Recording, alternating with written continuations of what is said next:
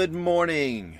Grab a cup of coffee, settle in, and join us for a little bit of Generation Tech. I'm Todd Brinker. I'm joined here with my dad, Jack Brinker. How you doing, Dad? Doing great, son. Good to hear your voice. Happy Monday. Thanksgiving week. Almost, yeah. Well, it is the week. You're right. Yeah, Thanksgiving week. I threw week in there to, Yeah. Okay. So, it's really been a trying time for lots of folks with this COVID thing going on. It's the techie solutions don't quite get the feeling of a Thanksgiving thing. You know, how many people are going to Zoom their families? But fortunately, at least it's out there now, so that those who can't travel can particularly at least get to visit a little bit. Mm-hmm. So I'm sure that it'll be used quite a bit. Yeah. Zoom has, and it's funny because they didn't really do anything new. They just packaged it in an interface that seems to work easier for a lot of people. Yeah. And then they iterated very quickly because there were complaints about it early on about it didn't have good security and it didn't have, some issues that people had with it early on.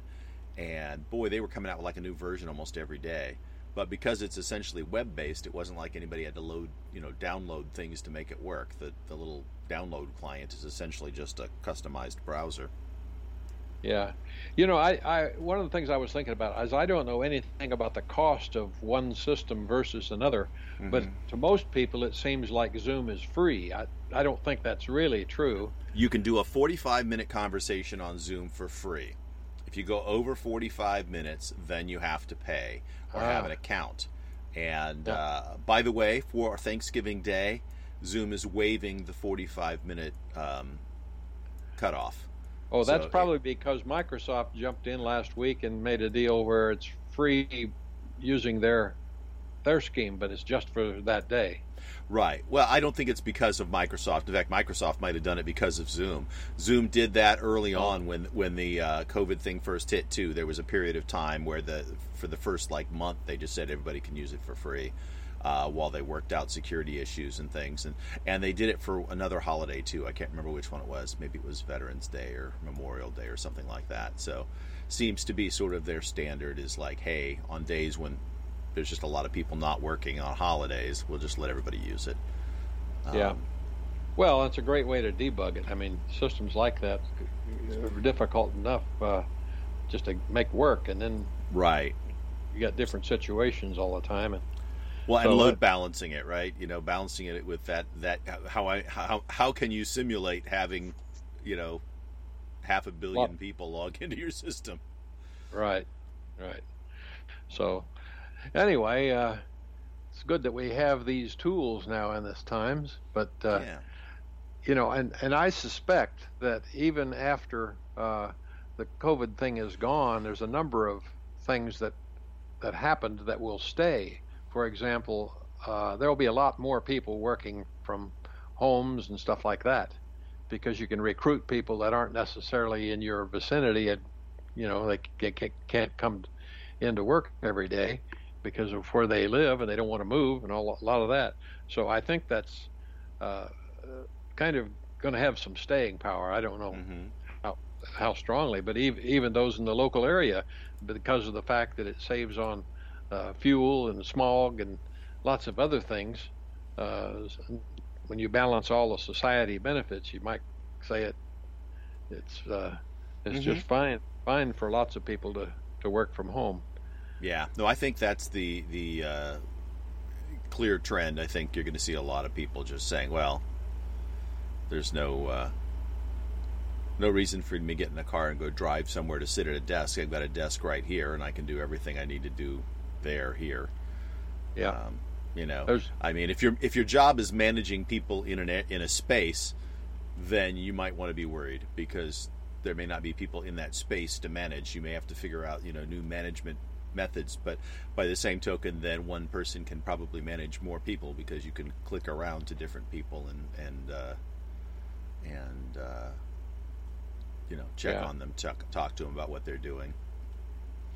Yeah. The other thing that is that's come up from a technology standpoint with this COVID thing is the lack of really having an adequate infrastructure. It's almost an embarrassment to the United States as a country that we haven't really taken and recognized the almost necessity of having online capability in everybody's home throughout the country. And so I expect that, especially with Biden's administration in charge, one of the major things that they'll launch will be to wire the country somehow. That's the wrong term, because they'll probably do it via the high-speed 5G. 5G will be the magic word. Right. And it's an opportune time when it comes in now to really bring about an expansion with a technology that doesn't cost so much. You know? Yeah, like building out the highways during the Eisenhower administration. This will be the great build out of the internet, so that people will be able to have connectivity all over the place. That connectivity will be a right, just like the ability to get in your car and drive where you want to. That's right. And it offers so many things. Healthcare is remote healthcare is going to go a long way too to a lot of these places, because they don't have hospitals either. Yeah, telehealth is. They can get a lot of stuff done online, so it'll advance healthcare significantly, as well as just general communications. Replace much of the mail system. I think the mail system has got to go down the tubes. Although one of the things that I've thought about that really needs a well, letters will go down the tubes, but packages will go up, and I think we've seen that trend already. I think all that COVID has done in that respect is just kind of accelerated a lot of things that were already happening. Right. But one of the I lost my train of thought. Oh no, we derailed your train. Derailed the train. Yeah. Well, it'll come back. Yeah. So I sent you an article from iFixit that shows images of the teardowns of the two new Macs, the MacBook Air and the 13-inch MacBook Pro that have Apple Silicon in them instead of Intel chips. And it's real interesting to look at the layout inside the computer. Apple did almost nothing, which is really surprising. You know, you would have thought that they would have taken this opportunity to maybe re-architect stuff. They did almost nothing. I mean, the MacBook Air, everything is essentially in the same position. All they did was they pulled out the fan, because that one has no fan. And, you know, the motherboard is actually smaller in the new one than it is in the old one, but it's just not. Well, you only do what you have to. You know there was nothing that really demanded a relayout. No, but I mean, it's like, you know, when you've got a new chip inside and a new board that's smaller, and I think what we'll see, I mean, we'll probably see this continue with each of the subsequent Macs that get their chips replaced over a period of time, is this first round, they're going to look just like the old ones, and part of that is to visually reassure people that, hey, it's just like the old computer. You're not buying anything that's funky or weird or different. You're not going to have any compatibility problems. It's a reassurance move. You know, and that the next wave, the second gen of these things that'll come out, so the next MacBook Air and the next MacBook Pro will be different. They will make them smaller, lighter. They will have a different physical design to them somehow. I wouldn't be a bit surprised if they do something very similar to what they've done with the iPads Pro and with the iPhone 12s, which is they get that flat slab side on them, so that they look like the whole line looks like it belongs together. In fact, I've heard rumors that the next iMac will also look like that. That instead of having the edges that taper down to almost nothing, that it'll be like a 1/4 inch thick the entire way, and it'll have a flat, you know, metal band around the perimeter of it, sort of like the iPhone 12 and the the iPad Pros. Well, every once in a while, you know, Apple, being in the design business, they like to think that they need to have a new model, a new look, you know, as fashion. Yeah.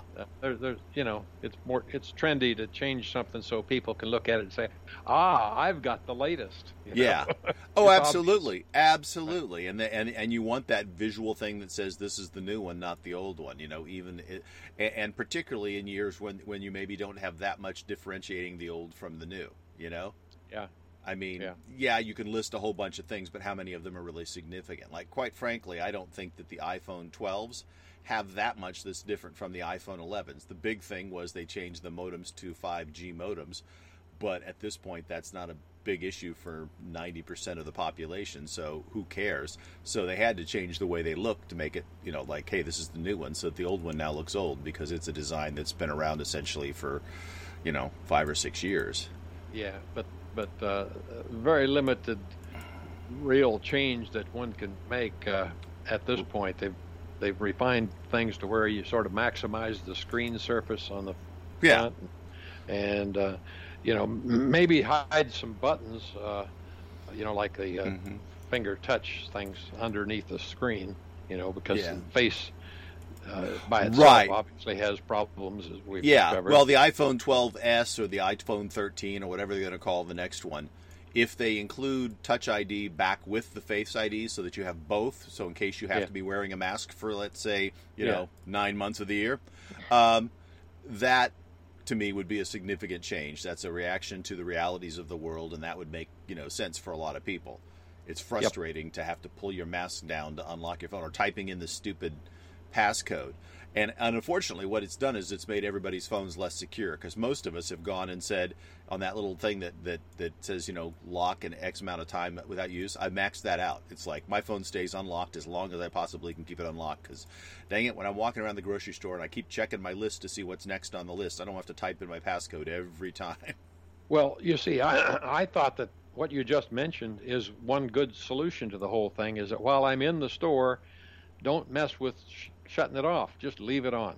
Right. The problem is that as a security thing, you're not allowed to shut it off completely, because unless you turn off the Apple Pay function. If you shut off your wallet so that you're not allowed to use Apple Pay, then you can shut off the thing and it won't blank the screen ever. But because they don't want you leaving it laying somewhere unlocked, and somebody else can pick it up and buy something from you, or using your phone. All I'm saying, Todd, is just like they have the airplane mode that does multiple things for certain circumstances. Right. No, I'm not in an airplane. Give me a store mode button. It does all the things that are needed for operating in a store. Yeah, and maybe store mode just sets everything to 15 minutes before it then locks again, or 20 minutes, or however long. Right. You can set a reasonable amount of time. So it's not going to stay unlocked forever, but by golly, when I'm walking around the dang grocery store, and I don't know what the max is to set it for, because I set mine to the max. So I'm actually going to look at it right now and see what I set it to. But it's it's one of those things that's irritating, to say the least. It's just like the airplane mode is on the control panel. That's right where you should put it. Yeah. Yeah, you're right. It should be in the control panel and just say, don't blank my screen until I tell you to. Okay, so auto lock, the longest you can do it is 5 minutes. Yeah. If you go to never, then it'll tell you that you have to shut off Apple Pay. But that's okay until you get to the counter, and then you just take it out of that mode, pay your bill, and leave. Yeah, but to turn Apple Pay back on, there's several steps you have to go through to sort of authenticate yourself. And so you don't want to turn off Apple Pay. That's a pain, because that's, again, security thing. Yeah. They don't want people easily getting in and out of setting up credit cards on your phone. So, well, they can fix that somehow. Yeah, I think, and the 5 minutes is fine. I mean, the thing is it 5 minutes since the last time I opened it? Because if that's it, walking around the grocery store is fine. Because I will open it every couple minutes to check and see where I'm at, and then if it restarts the 5 minute timer, I'm good. Yeah, that's probably a reasonable solution right there. And that way it'll shut off at 5 minutes after the last time I unlocked it and opened it up to do something. Mm-hmm. Yeah, because in a store you're definitely going to use it in 5 minutes. Either that or you stop shopping. You know. Exactly. Yeah. I mean, I will definitely have used it. Yeah. I mean, trust me, my short-term memory is such that I remember like 3 things on the list. Get those 3 things. Check the list. You know. Yeah. Going back to the your earlier discussion about the changes that you were kind of expecting to come out and upgrades to the M1 chip. Mm-hmm. The big one seems to me to be that memory limitation.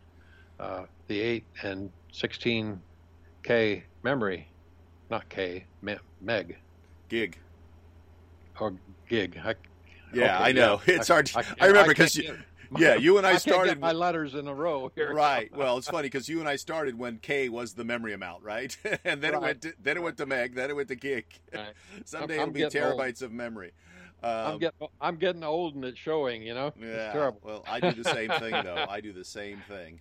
So, you know, and it's funny because if we had somebody, you know, of my kids' generation, they would go, "What's a K? What's an M? Huh? What are you talking about?" Right.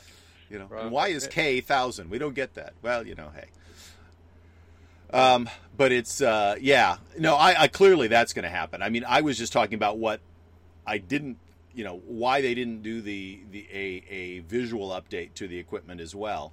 But you're right. I mean, it's going forward. The ones that they replaced were the low end of everything. You know, they replaced a low end Mac Mini. They replaced a low end, the lowest end laptop, and the low end of the MacBook Pro. All of which were sort of already limited to 16 gig of memory anyway, and so they replaced those the low end machines, and then you know, if you want to upgrade to the higher end machines right now, you still have to go with Intel, but clearly you know, whether it's going to be called an M1Z or an M2 or whatever they're going to come out with, I'm sure it's going to have probably more CPUs instead of just you know, 4 high power and 4 low power. It'll probably increase those. I don't know. I can't see that they're going to get clock speed a lot higher, but maybe. I mean, we'll see. They've already got the fastest single core speed of any Mac made, basically. When they go to, you know, multi-core, some of the multi-core Mac Pros and iMac Pros are faster. Yeah. But you know, that's because they've got like 10 core and 12 core Intel CPUs. You know, when you just bigger guns, but clearly they're going to have to address more memory than 16 gigabytes. I mean, you know, and I expect that'll probably be in the first quarter of next year. We'll see the next one drop, and that will be for some iMacs and for probably the higher end Mac Pro laptops. Yeah. Well, you know, I was thinking, I told you last time we were talking that I was considering getting one of these machines, and it's really tempting being a techie. But I've concluded that this is such a baby step from where they're really going that to wait at least another year or year and a half, to maybe even 2 years, is probably prudent, because we're going to see a lot of changes. And I look back at my computer, you know, where I went out and basically bought the MacBook when they reinvented it, the very first model. Right. And that was the biggest mistake that I ever made in buying computers. You know, I naturally got it full up with all the memory and all the stuff. And so I spent quite a bit of money on the product, and then, you know, within a year it had vastly improved. Well, the complaint about that machine was that it never really did improve, that it always had their the slowest low-power chip that Intel made, so it was never particularly fast. It had a bad keyboard, and they never really gave you a lot of memory options or anything in it. It was like designed to be a replacement for the MacBook Air, but it was always more expensive than the MacBook Air, and was underpowered, you know, and had a bad keyboard. So, you know, it was just it was not a great design for the Apple folks. Yeah, well, I guess it was just because that I was never really used to or settled with sort of the lowest end product, and that's what I ended up with, you know. Right. So I will bet you money that when they remake these things, that the Air will become essentially what that machine was. There'll be a new machine that's going to be very similar to what your machine is, with the updated or the sort of retro keyboard, so they'll have the good keyboard in it. But because it's now fanless, and that way then, and that one's a 12-inch screen, and that one will be their $999 starter Mac, and then they'll have a 12-inch screen. The MacBook Pro will go from 13 to 14 inches when they take the screen out to the edges, so it'll be 14-inch, and they've already got the 16-inch Mac Pro, which they'd already took the screen out to the edges on. And so you'll have a 12, a 14, and a 16, which makes more sense than, you know, and you know, they'll all have increasingly more powerful CPUs in them, so that'll also make more sense.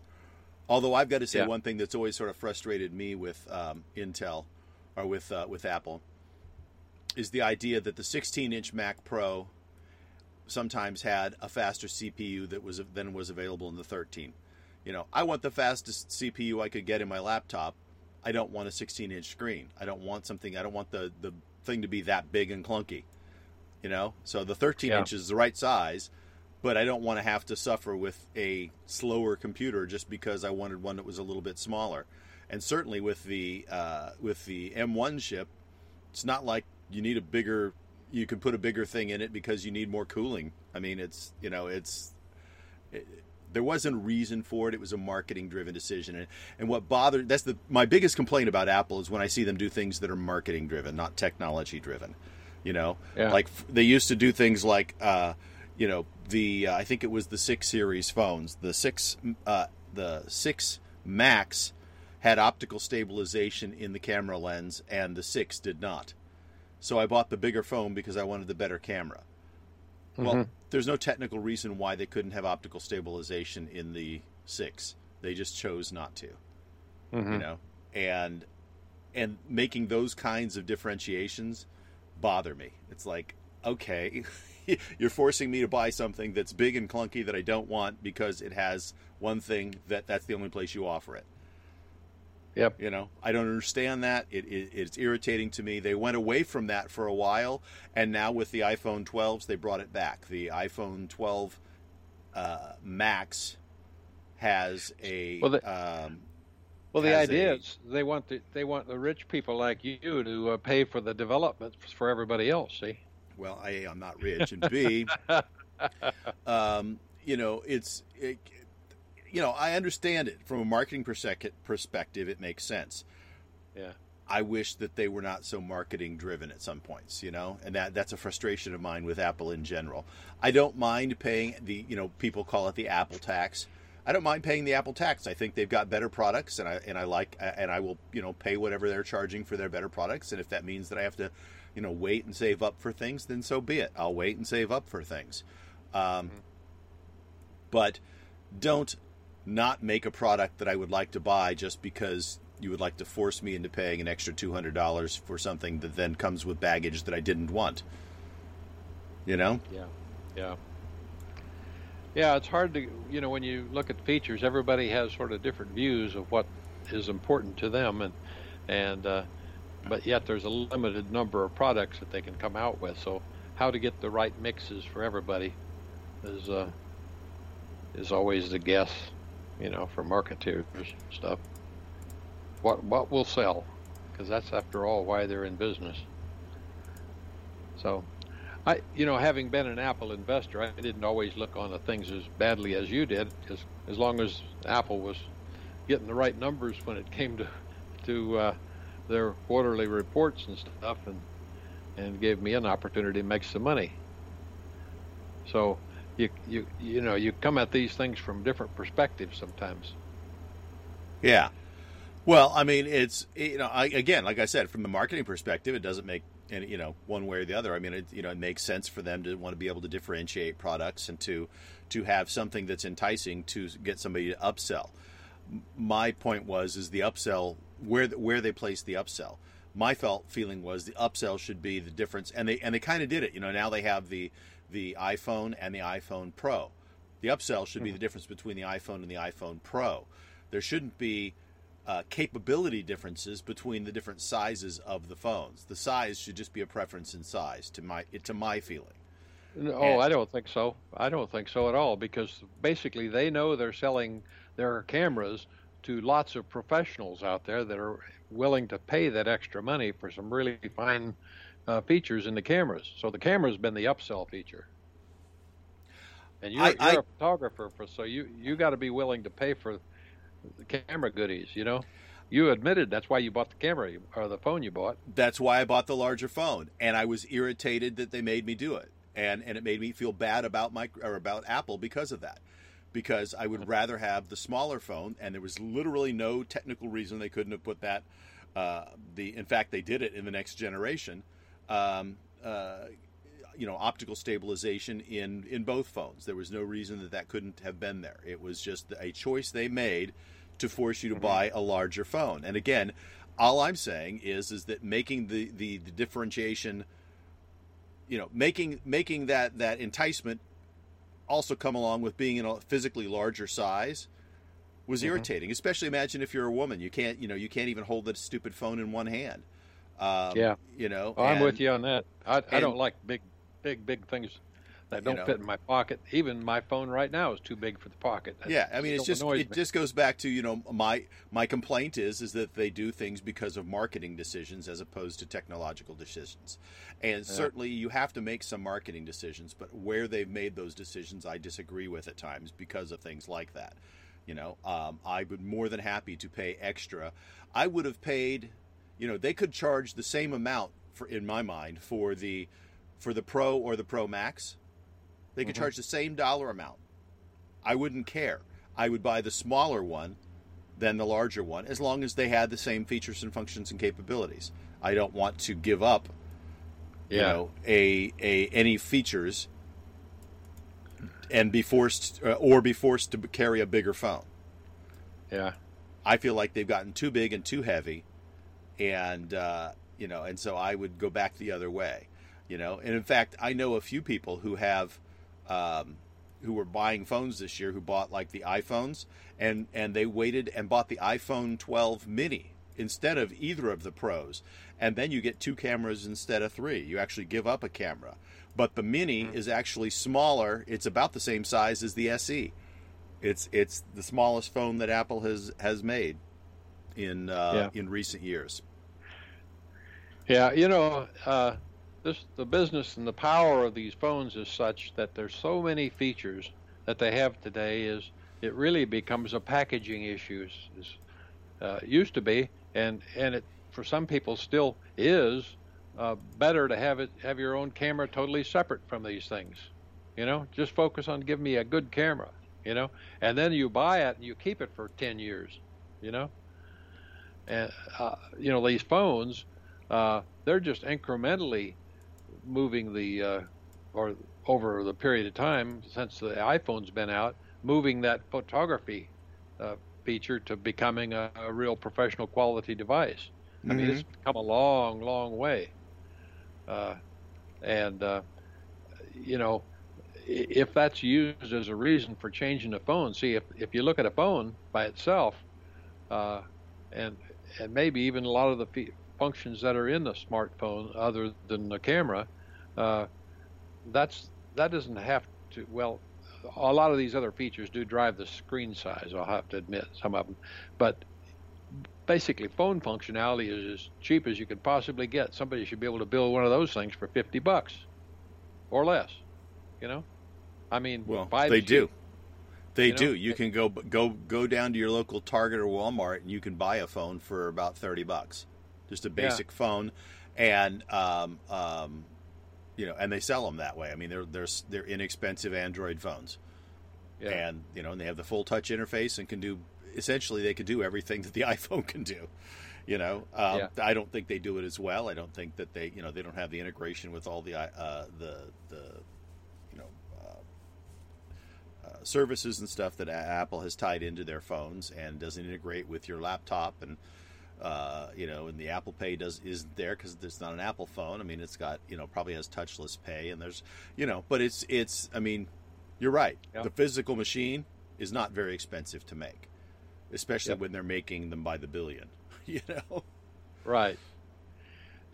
So you and I being techies, we get carried away. We like to have all this good stuff integrated in it, and there's some benefits to it.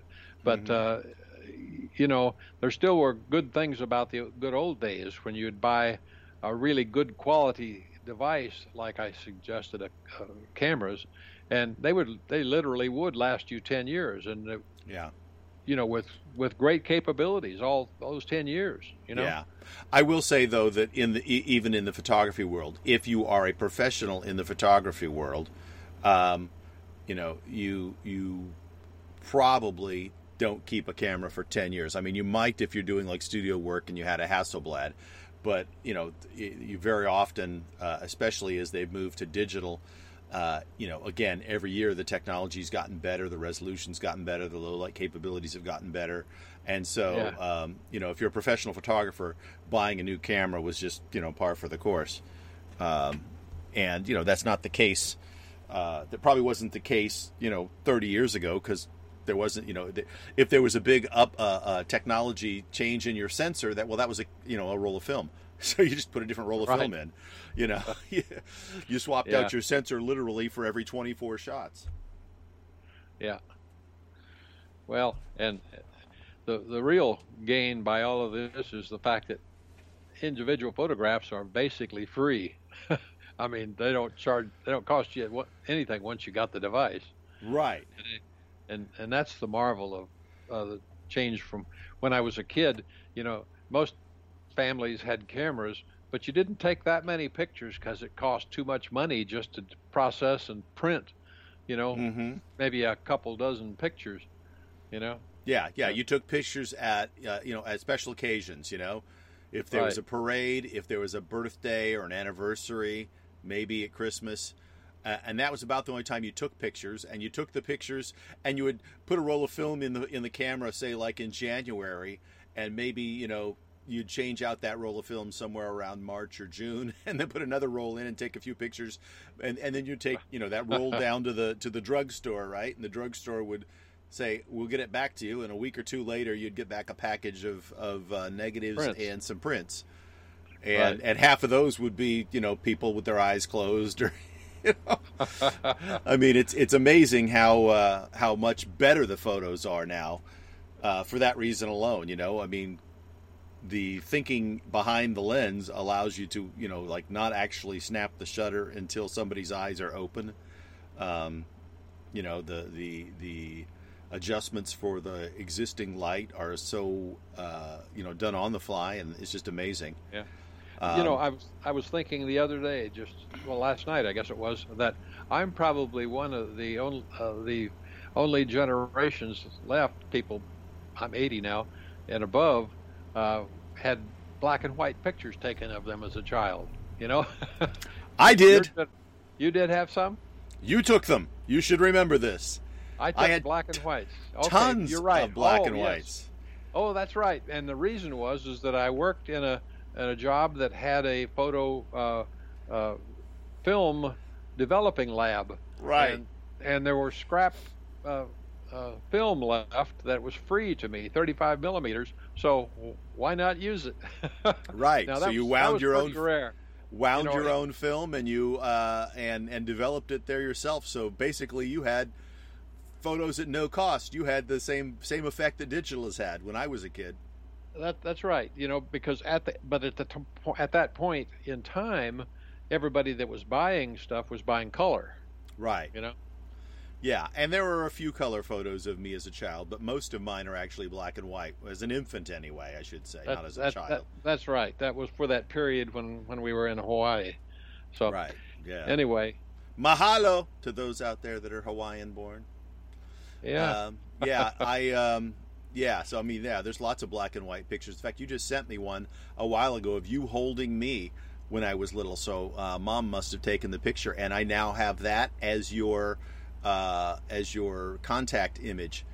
You're holding, and so I see your face of you at probably 20 something, and me, my face is just right at the bottom of the little circle in the contact thing. Yeah. So that's cool. Yeah, I know. You'd like that. People, a lot of people have set up their own like contact images now, and Apple allows you to share that. And a lot, and you and I know several other people who have created an emoji that is them. And for a while, if somebody said, "Hey, here's my contact image," I accepted it. But I have actually gone back and replaced those with images that I want, that I see of them. I want to see an actual photograph. I don't like an emoji of somebody. I want to see what they, And very often, it's not a current image; it's an older image. Like I have for both of my daughters, the image that I have on their contacts is when they were like 6 and 7 years old. Sure. And so I've got so I see their 6 and 7 year old faces anytime they call. That's the picture that pops up. I have a picture of my wife when she was getting ready to go teach one day, and they had dress up days, and she has on these funky glasses and a big bow, and she looks like you won't know the recognize the book series, but there was it was a Magic School Bus series of books, and she looks like the lady who was the teacher in that. She dressed up that day, and so she looks real goofy and silly, and I just think it's cute. And so that's the picture I have of her. And now I have you when you were 20-something, holding me. Well, surprisingly, I do relate to the Magic School Bus stuff because we were watching Haley's Kids at that time, and there was this song that went with the Magic School Bus. Right. You remember that? Yeah. Mrs. Frizzle. Miss Frizzle was the teacher. Yeah. Okay. Yeah. Anyway. Yeah, I remember Miss Frizzle. So anyway, yeah. So so I've decided I don't accept people's. I guess I shouldn't say I do all the time, but in particular, I prefer not to use the emojis. I prefer to actually use.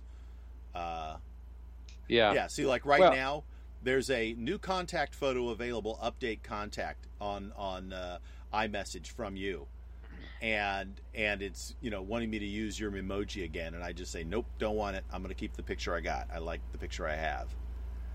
Oh, who's sending that to you? It's coming from your system because you set up your contact picture to be shared, and your contact picture you set up was a memoji. Oh, and really? I'm sure, yeah. And I suspect what happened is that when they first said that they could do this, you probably read an article, went and did it, and then forgot about it. But right now, anybody who sends you a message gets back a little thing saying, "Hey, there's a contact picture available," and it's a memoji that you made of yourself. And I'd prefer not to use that. Well, that does show up in a couple places, but you're saying it's in messages, huh? Principally. Yeah. Huh. Well, I thought I just had messages up here on my iPad, and I didn't remember seeing it. But if you go to messages and preferences, under general, the very first thing that pops up, there's a checkbox that says share name and photo, and you can type in your name, and there's a photo there, and you can edit it. But the preferences for messages aren't on the app in iPad. They're over in settings, right? So I have to go to messages under that, and then it says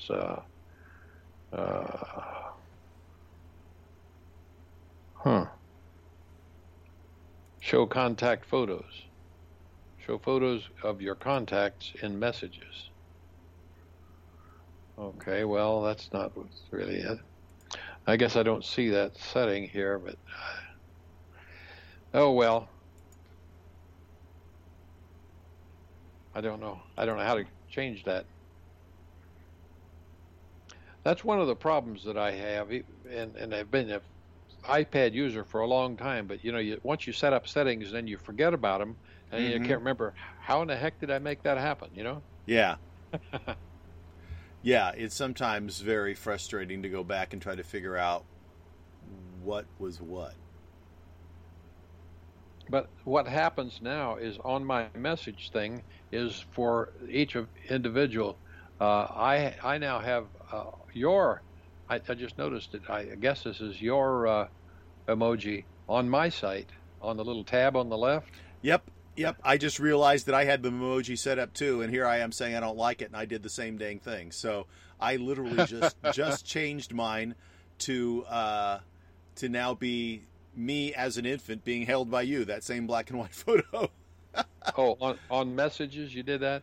Yeah. Now, you're on the computer right now, though, right? Yeah, but they're synced on my system, so it's everywhere. So if you refresh your screen or if you close messages and reopen it, it'll probably come up and show you the new picture of me. Yeah, well, okay. And how did you change that on the computer? Right on the messages? In the Messages app, I went to Settings. Preferences, yeah. Okay. All righty. Well, I'm not going to do it now. So, let's see. We went way off track there. Yeah, we've kind of gotten away from wherever we started. With freewheeling here, you can easily go way off of the tangent.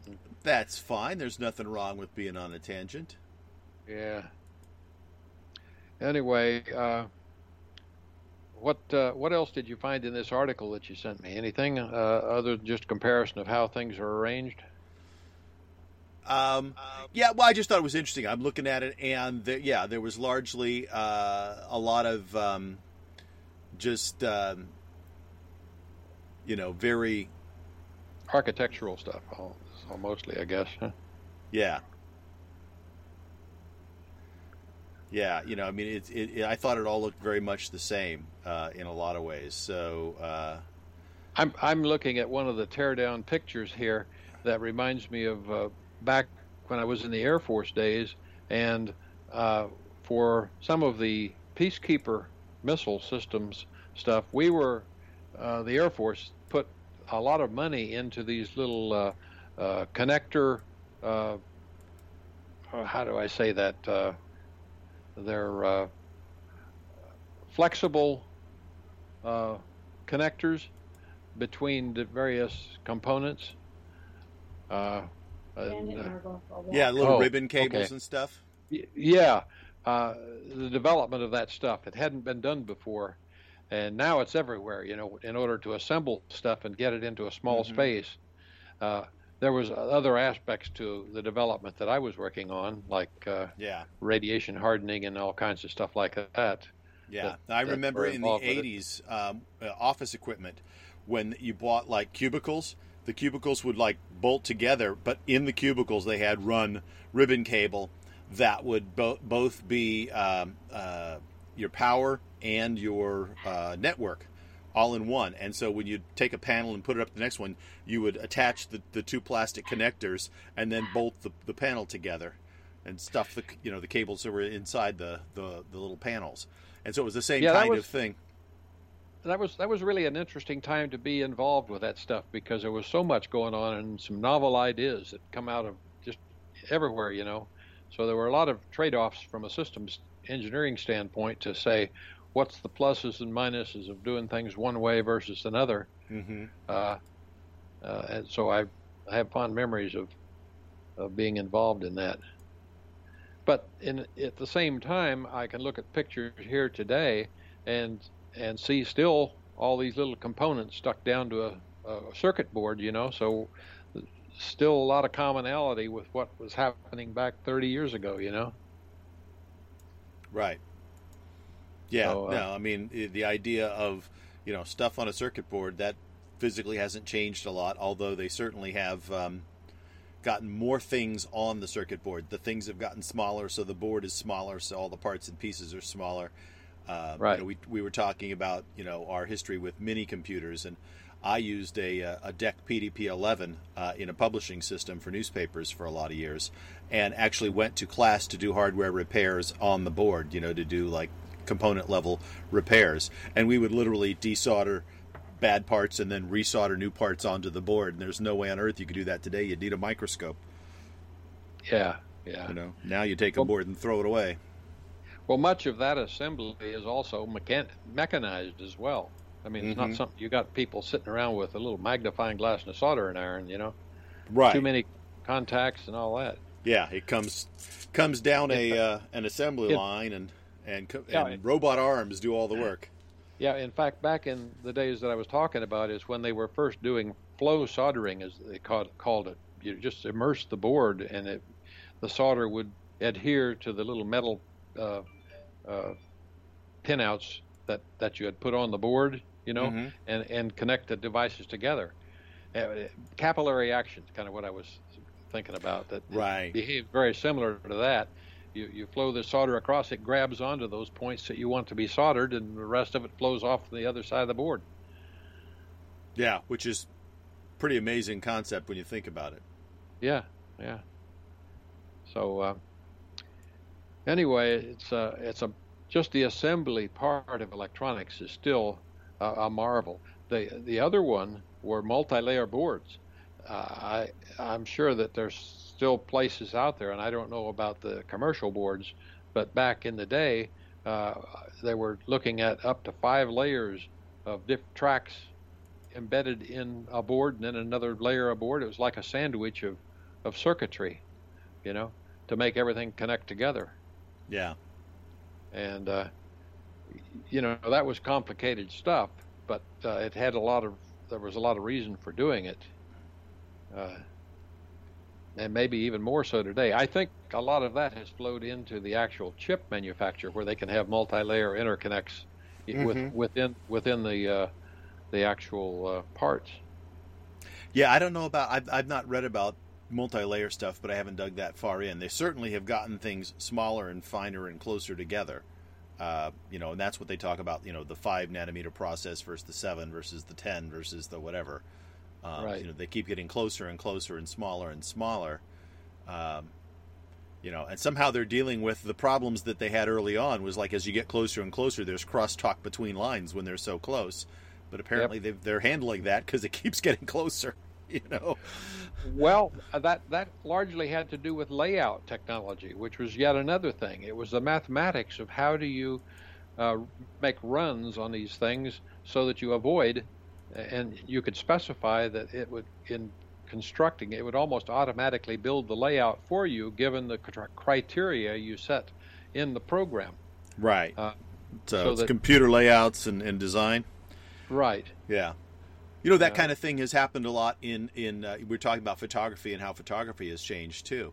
At the professional end, I mean, for commercial cameras, I mean, like even if you're getting a high-end, replaceable lens camera, the ones that are sold by average Joes, it's not so much.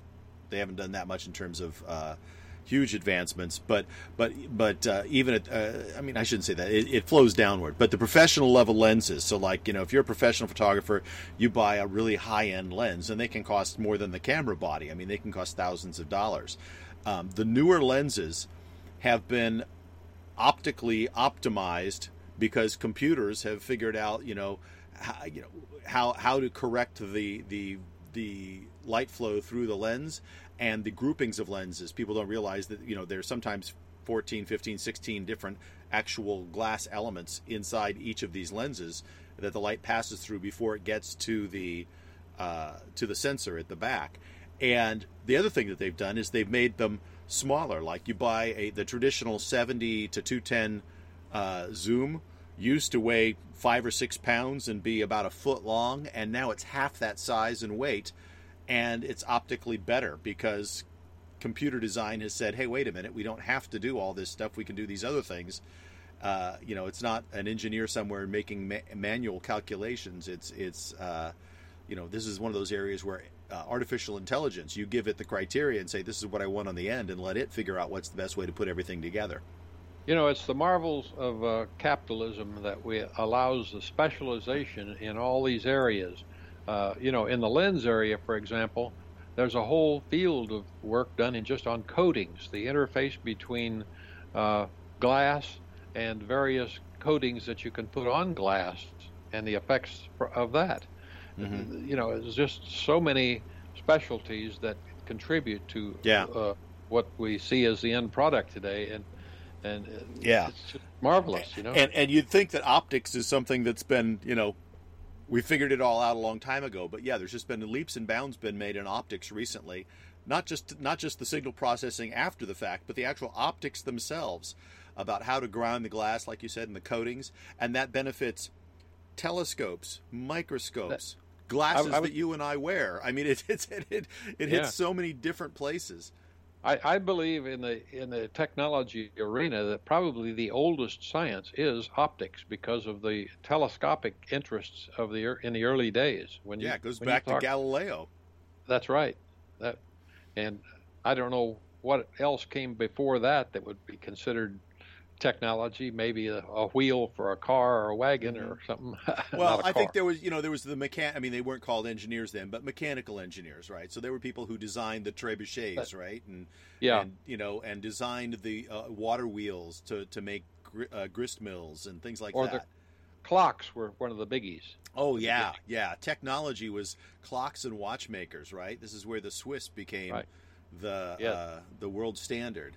It was in that mechanical, and to this day, if you want a good mechanical watch, you look for Swiss movements. Although I got to say the Japanese make some pretty nice mechanical movements as well. But those are marvels, and that was a special technology. I mean, you can just look at any watch and say, "Wow, how did they do that?"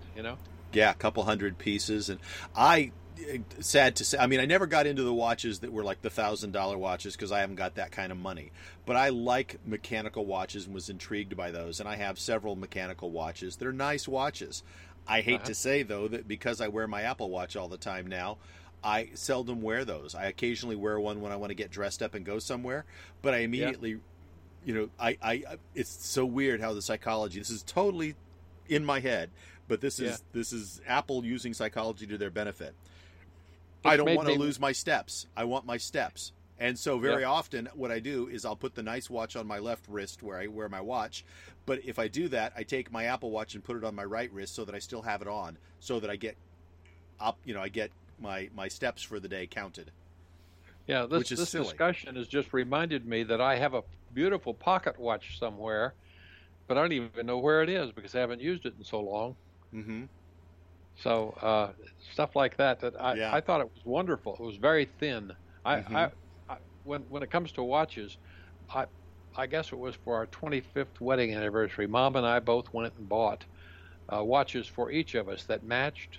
And the beauty of them, in my mind, was they were extremely thin. I mean, I remember that watch. Apple likes to make things thin, but I forgot there was some Swiss company, and they were the thinnest of everybody's, and I thought they just looked so elegant. Yeah, and I remember I remember that watch. You don't have that watch anymore? Oh, I think that we have our wristwatches, the thin wristwatches, but I don't know about the pocket watch. Yeah, because I got the pocket watch before we had those. Right. Yeah. So. I have a nice, small, very plain, very thin pocket watch that I occasionally will bring with me. But I've got a variety of nice, like I said, nice wristwatches. They're not they're not an Omega or a Rolex or something like that. They're not. I don't have that level, but I've got some nice, reasonably good quality watches with good Swiss movements in them. And I like the mechanical watches. I have some. I have a few that are, and I say a few. I probably have a dozen watches, but I particularly got interested in the ones that are called automatic watches, and that means they're totally mechanical, but they wind themselves just with movement. And in order to keep the spring in good shape, you have to use them. You can't let them just sit for a long time, otherwise the spring gets brittle. And so I actually have a winder that you set them in, and all it does is just a couple hours a day, it spins the watch around, moves it so that it winds itself, and then it sits and lets it unwind, and then it winds itself again. Yeah, they just have a little pendulum in there that goes around the circle and turns the ratchets, Yep, just cranks them up, and I find it very. Those didn't really. Their life wasn't very long because the battery technology became available so that you could do it with batteries, and so there was a period of 5 years maybe where automatic wind was a cool feature. But automatic wind watches were developed back in the 1800s, but they weren't. They were around for probably a good 100 years, but they really became a popular thing sort of in the late 50s, and by the late 60s small batteries were starting to replace them. It happened that long ago, huh? Yeah. Well, I have a tough time relating things to a calendar. So anyway, when it comes to technology, occasionally you see some really fine things on the that show where people bring things in and have appraised. What's that called? The Roadshow. Antiques Roadshow. Yeah. And just recently I saw one that had a really old clock that was really cool. When they opened it up, really you could see a lot. That's why I liked it. And it had a lot of really beautiful painting on the outside that somebody had done in ceramic. But anyway, I enjoy seeing things like that, because that was technology of the day. Those things people spend a lot of money on sometimes, just because everybody wanted to have one clock somewhere in their house. Of course, today we got them all over the place. Don't know what to do with them. They're so plentiful. But I look back and I thought I just have fond remembrances of my grandma and grandpa's house. And one of the dominant things when you first came in the door was this clock that sat on a shelf on the wall straight ahead. And so it was just a mantle clock, I guess you'd call it, that had little winders in it. Grandpa would routinely, every day he'd wind his clock up. Unlike the ones that had the pendulum, they would last a lot longer, but this was not a pendulum clock. This was a spring wound clock. And there were two winders. One was for the alarm, and I love the sound of those things. The little thing was like a bell that the little dongle would hit for 4 or 5 times.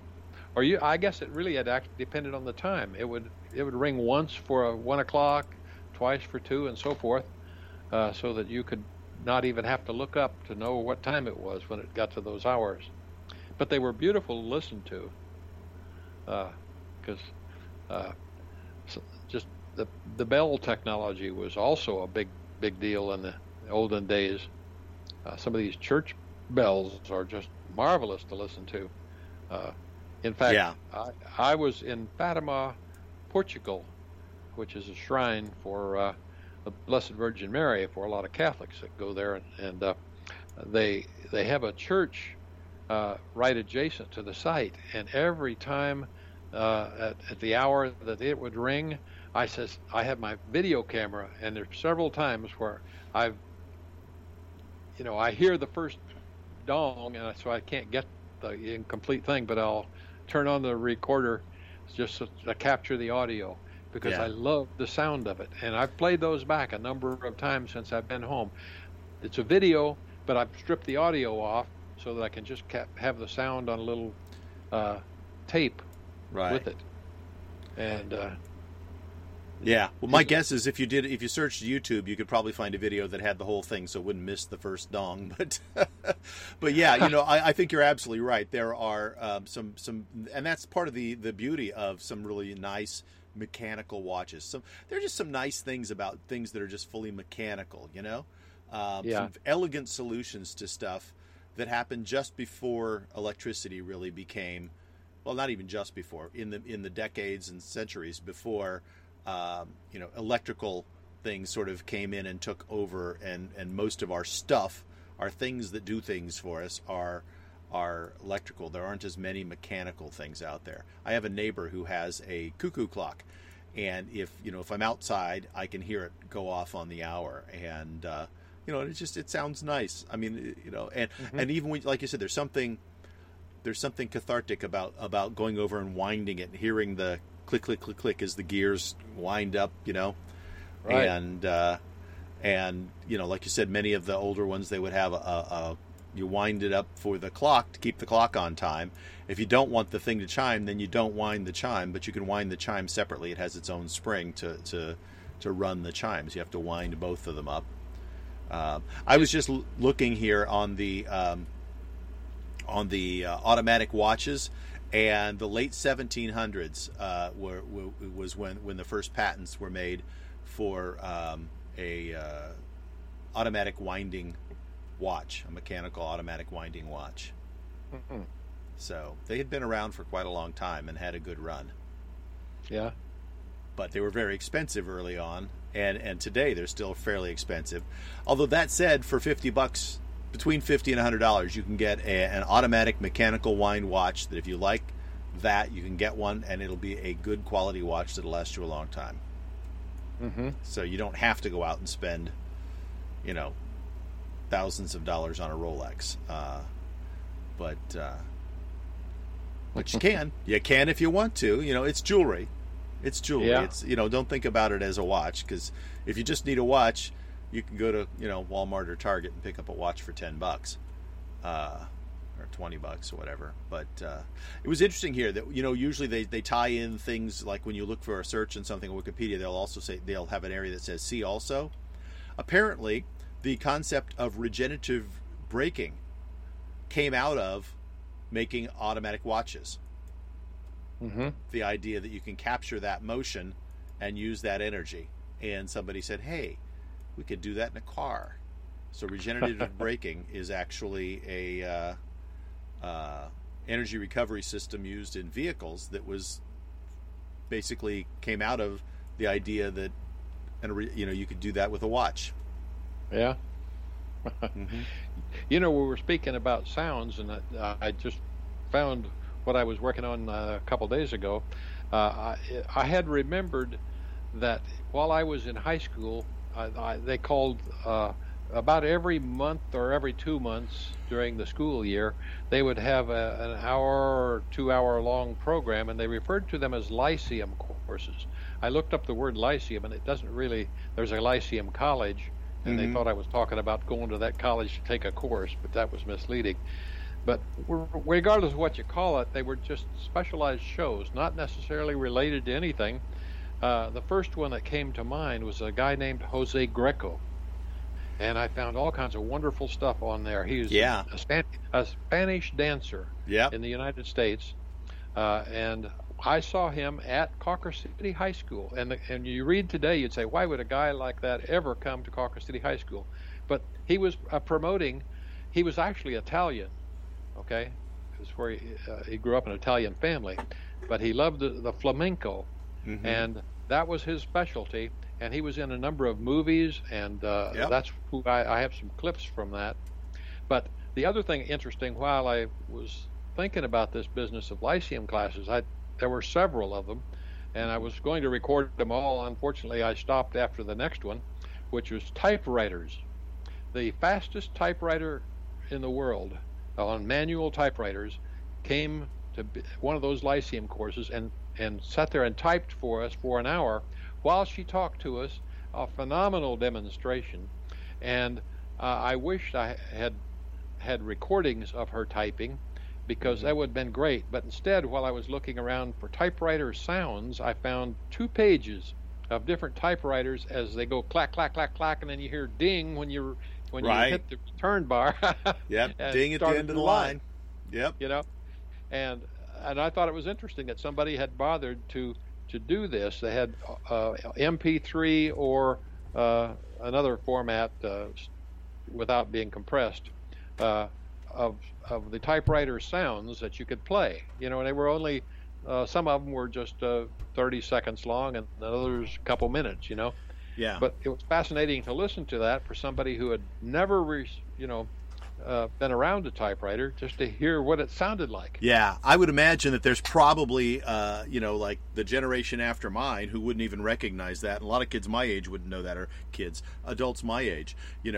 When I took typing classes, we had electric typewriters in the classroom. But I knew the sound and recognized, the mechanical typewriters. They were not far removed from my age, and we had one at home. We had a Royal in a box that opened up, the carrying case that it was built in. It was a portable Royal, and that like there'd be a whole bunch of them go like, why does it ding? Why does it go ding? And then you hear this, because they, and you'd have to explain to somebody. Well, you hit the end of the line, you have to drag the lever across to get the plenum back at the beginning. It's like, huh? Yeah, And electric was a big advantage. I mean, IBM was the primary electric typewriter. Right. I don't. Yeah. There may have been others out there, but I didn't know of them. Yeah, the IBM Selectric, it was the Cadillac of electric typewriters, and virtually everybody had one in their office. But at home, you had to buy a cheap knockoff because they were so expensive. I mean, these were multi-$1,000, or $1,000 typewriters. People didn't go buy a $1,000 typewriter to type up homework at home. Yeah. But anyway, it's a marvel that you can get on the computer these days and go find stuff like this. I was hoping to find a video on what's Google Video, the YouTube. Right? That had this lady doing this or parts of this demonstration, but apparently nobody had filmed it, or if they have, they haven't uploaded it. Or you just weren't able to find the right search words to find it, which sometimes is the case. It's there. It's just, sometimes it's under keywords that hadn't occurred to you. You might find it again later when you come back at it and think of some other way to do the search. By the way, Lyceum is the name of the garden in Athens where Aristotle taught philosophy. So it in general, is a place of learning about specific things. Essentially philosophical things. So things beyond, reading, writing, and arithmetic. It's things to broaden your horizon, which sounds very much like what they were doing. Yep. But anyway, under some of this reading, I was going back to Jose Greco. I looked at in Wikipedia page, I think it was, it showed that he was promoting the Spanish music during this period of time. And it just happened to overlap the 54 to 58, which is when I was in high school. And I have no idea what year it was that I heard him do that. But and let me tell you another one that was absolutely phenomenal, that was close to this, but it wasn't there. It was after I got into college. I got to hear this singer that made Old Man River famous from the Showboat, the Broadway play. And he had he had retired, and he was invited to Fort Hays, which is where I was going to school. It was a college at the time. Now it's a university. And I heard I saw a flyer. Paul Robeson. That's it, Paul Robeson. Anyway, I still have him singing that song on a CD, or not a CD anymore, but it's on my phone or computer, and I just love it because it takes me back to the day that I went, and basically with very little advertising before the guy got there. He didn't have a full house. It was just too bad they hadn't, because he was so great. Nobody has a baritone voice like he did. Just a wonderful singer. And of course he had a repertoire of other music that he did, but basically it was a Broadway kind of show in the sense that he sang Broadway songs mostly. But I think he sang the entire repertoire of the Showboat, or I think that's where most of them came from. But anyway, it was good memory, but something that was just one day in my life. I found out about it one day and went and saw him the following morning. Got up early to get over there by 9 or 10 o'clock. It's good. He don't plant potatoes, he don't plant cotton. Yeah, can't play a lot of it. I'll get in trouble. Yeah. Less than 8 seconds. Otherwise, I've got to have a BMI or ASCAP license there. So, but just for those who don't recognize. Well, thank you.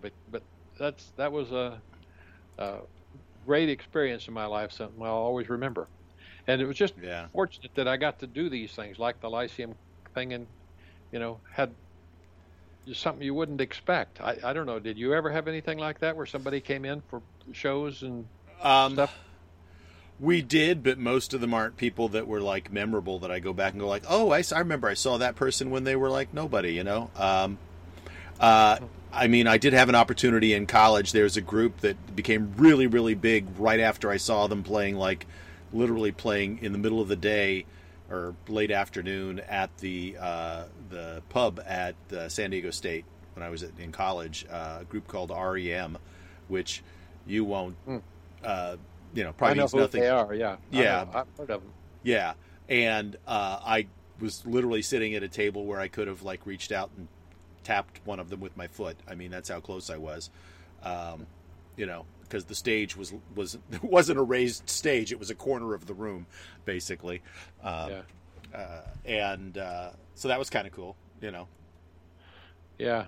Because I mean, literally, like their first big hit like I think probably within a week or two. It seemed like, and the next thing you know, they're playing stadiums. So it was like, oh, okay. Just the other night, I happened to catch I record a lot of TV shows, especially music and stuff like that, and I happened to record stuff that was performed on a show called Austin City Limits. Have you ever watched Austin City Limits? I have. It's a great show. Anyway, Mom and I visited there. It's on the campus of the studio where they do that is on the campus of the University of Texas. Mm-hmm. Now, we were just in a tour group and there was no show, so we didn't attend the show, but we were in the theater where this is in the backdrop with the city lights of Austin that you see when you watch the show. But anyway, one of the shows that I had happened to have recorded was an Austin City Limits of Asleep at the Wheel. Now, I don't know if you know Ray Benson and Asleep at the Wheel, but that's band out of Texas. Basically, Ray is, it's, on the Wikipedia it said they had 90-some different people as part of Asleep at the Wheel over the many years that they've been in existence. Right. And Ray Benson, of course, was always the head guy and the lead singer and stuff. But Ray was a talented fellow that did a lot of producing, and he also produced this compilation of shows from the very first show at that was ever put out on Austin City Limits. It was with Asleep at the Wheel, which I didn't know, and that was 50 years ago. Okay, in 1970, actually 1969 according to Wikipedia. So I don't know who was right, but it's in the production. I think they said 70. But he had shows from 70s and the 80s and the 90s, 2000, 2005, I think was the last one. Mm-hmm. But and it was the most marvelous collection. I saved that video so it won't automatically be destroyed. I've got to get rid of it myself. But I need to get that transferred somehow on some other media, because I like a lot of the music that Asleep at the Wheel did. They had hits over the years, but to see all the different people that recorded with them, he did a number of things with Willie Nelson too. But it was a wonderful compilation of the history of the Asleep at the Wheel that he put together, and it was an hour-long show.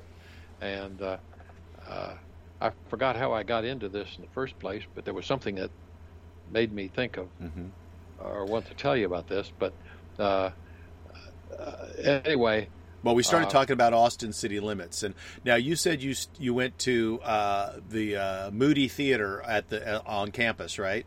That's where it has been since 2011. For the first 36 years, it was actually at Studio 6A at KLRU, the TV station there in town.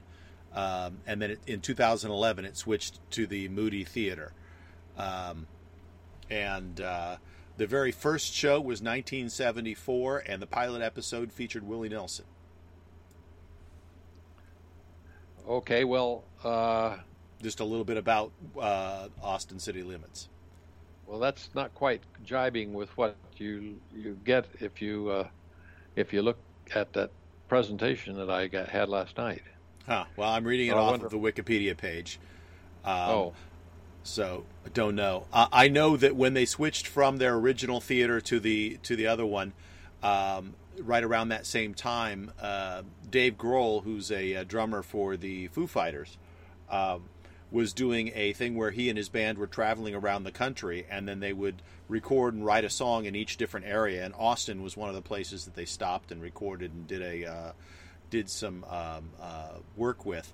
And they went to the studio, and there was a piano that had been used up on stage for a lot of years, and it was just one that they would, like, if somebody needed a piano, they'd roll it up on stage. And he tried to convince them that because they were going to a new studio, they had a new piano, and that he should have the old piano, and he was willing to pay for it, and they wouldn't sell it to him. Yeah. Well, somebody museum or somebody probably spoke for it. Yeah, already. I mean, can you imagine the musicians that have played on that piano over the years? Well, like, you see, there's a lot of history. In Las Vegas, I went to a piano museum one time, and that's a wonderful place because it's got a lot of Liberace's. In fact, his whole collection, when he died, went to this museum. There's a Liberace museum there. Is that the one you're talking about? Maybe that's the one, yeah. But it's really a piano museum. It's more than just Liberace. Mm-hmm. Maybe they've changed the name or something since then. But they had pianos back from the 1600s, the early, predecessors to today's pianos. Yeah. Pianofortes and all kinds of stuff. It was a wonderful place. So if you ever get to Vegas, that's a really worthwhile thing to do. Of course, being a piano player myself, maybe more important to me than others, but but the history and the development of the instrument, how it has changed over the years is always real interesting. Yep. Yeah, the album that they made for that was called Sonic Highways, and so they have like songs done with different people from all over the place, from different. So they do. Let's see, Austin, Texas. They went to Studio 6A, the original studio that it was recorded in, and they recorded with Gary Clark Jr., who's a famous blues guitarist from there. He's a fairly young guy now, but I mean he's made a big name for himself. I don't know if you're familiar with him. No. Yeah, Gary Clark Jr. He's Clark. You said Clark? Yeah. Oh, yeah, I've heard that name. Yeah, tall, skinny, African-American guy who plays just really, really good, Texas blues. Yeah. Electric guitar. Anyway, I was going to...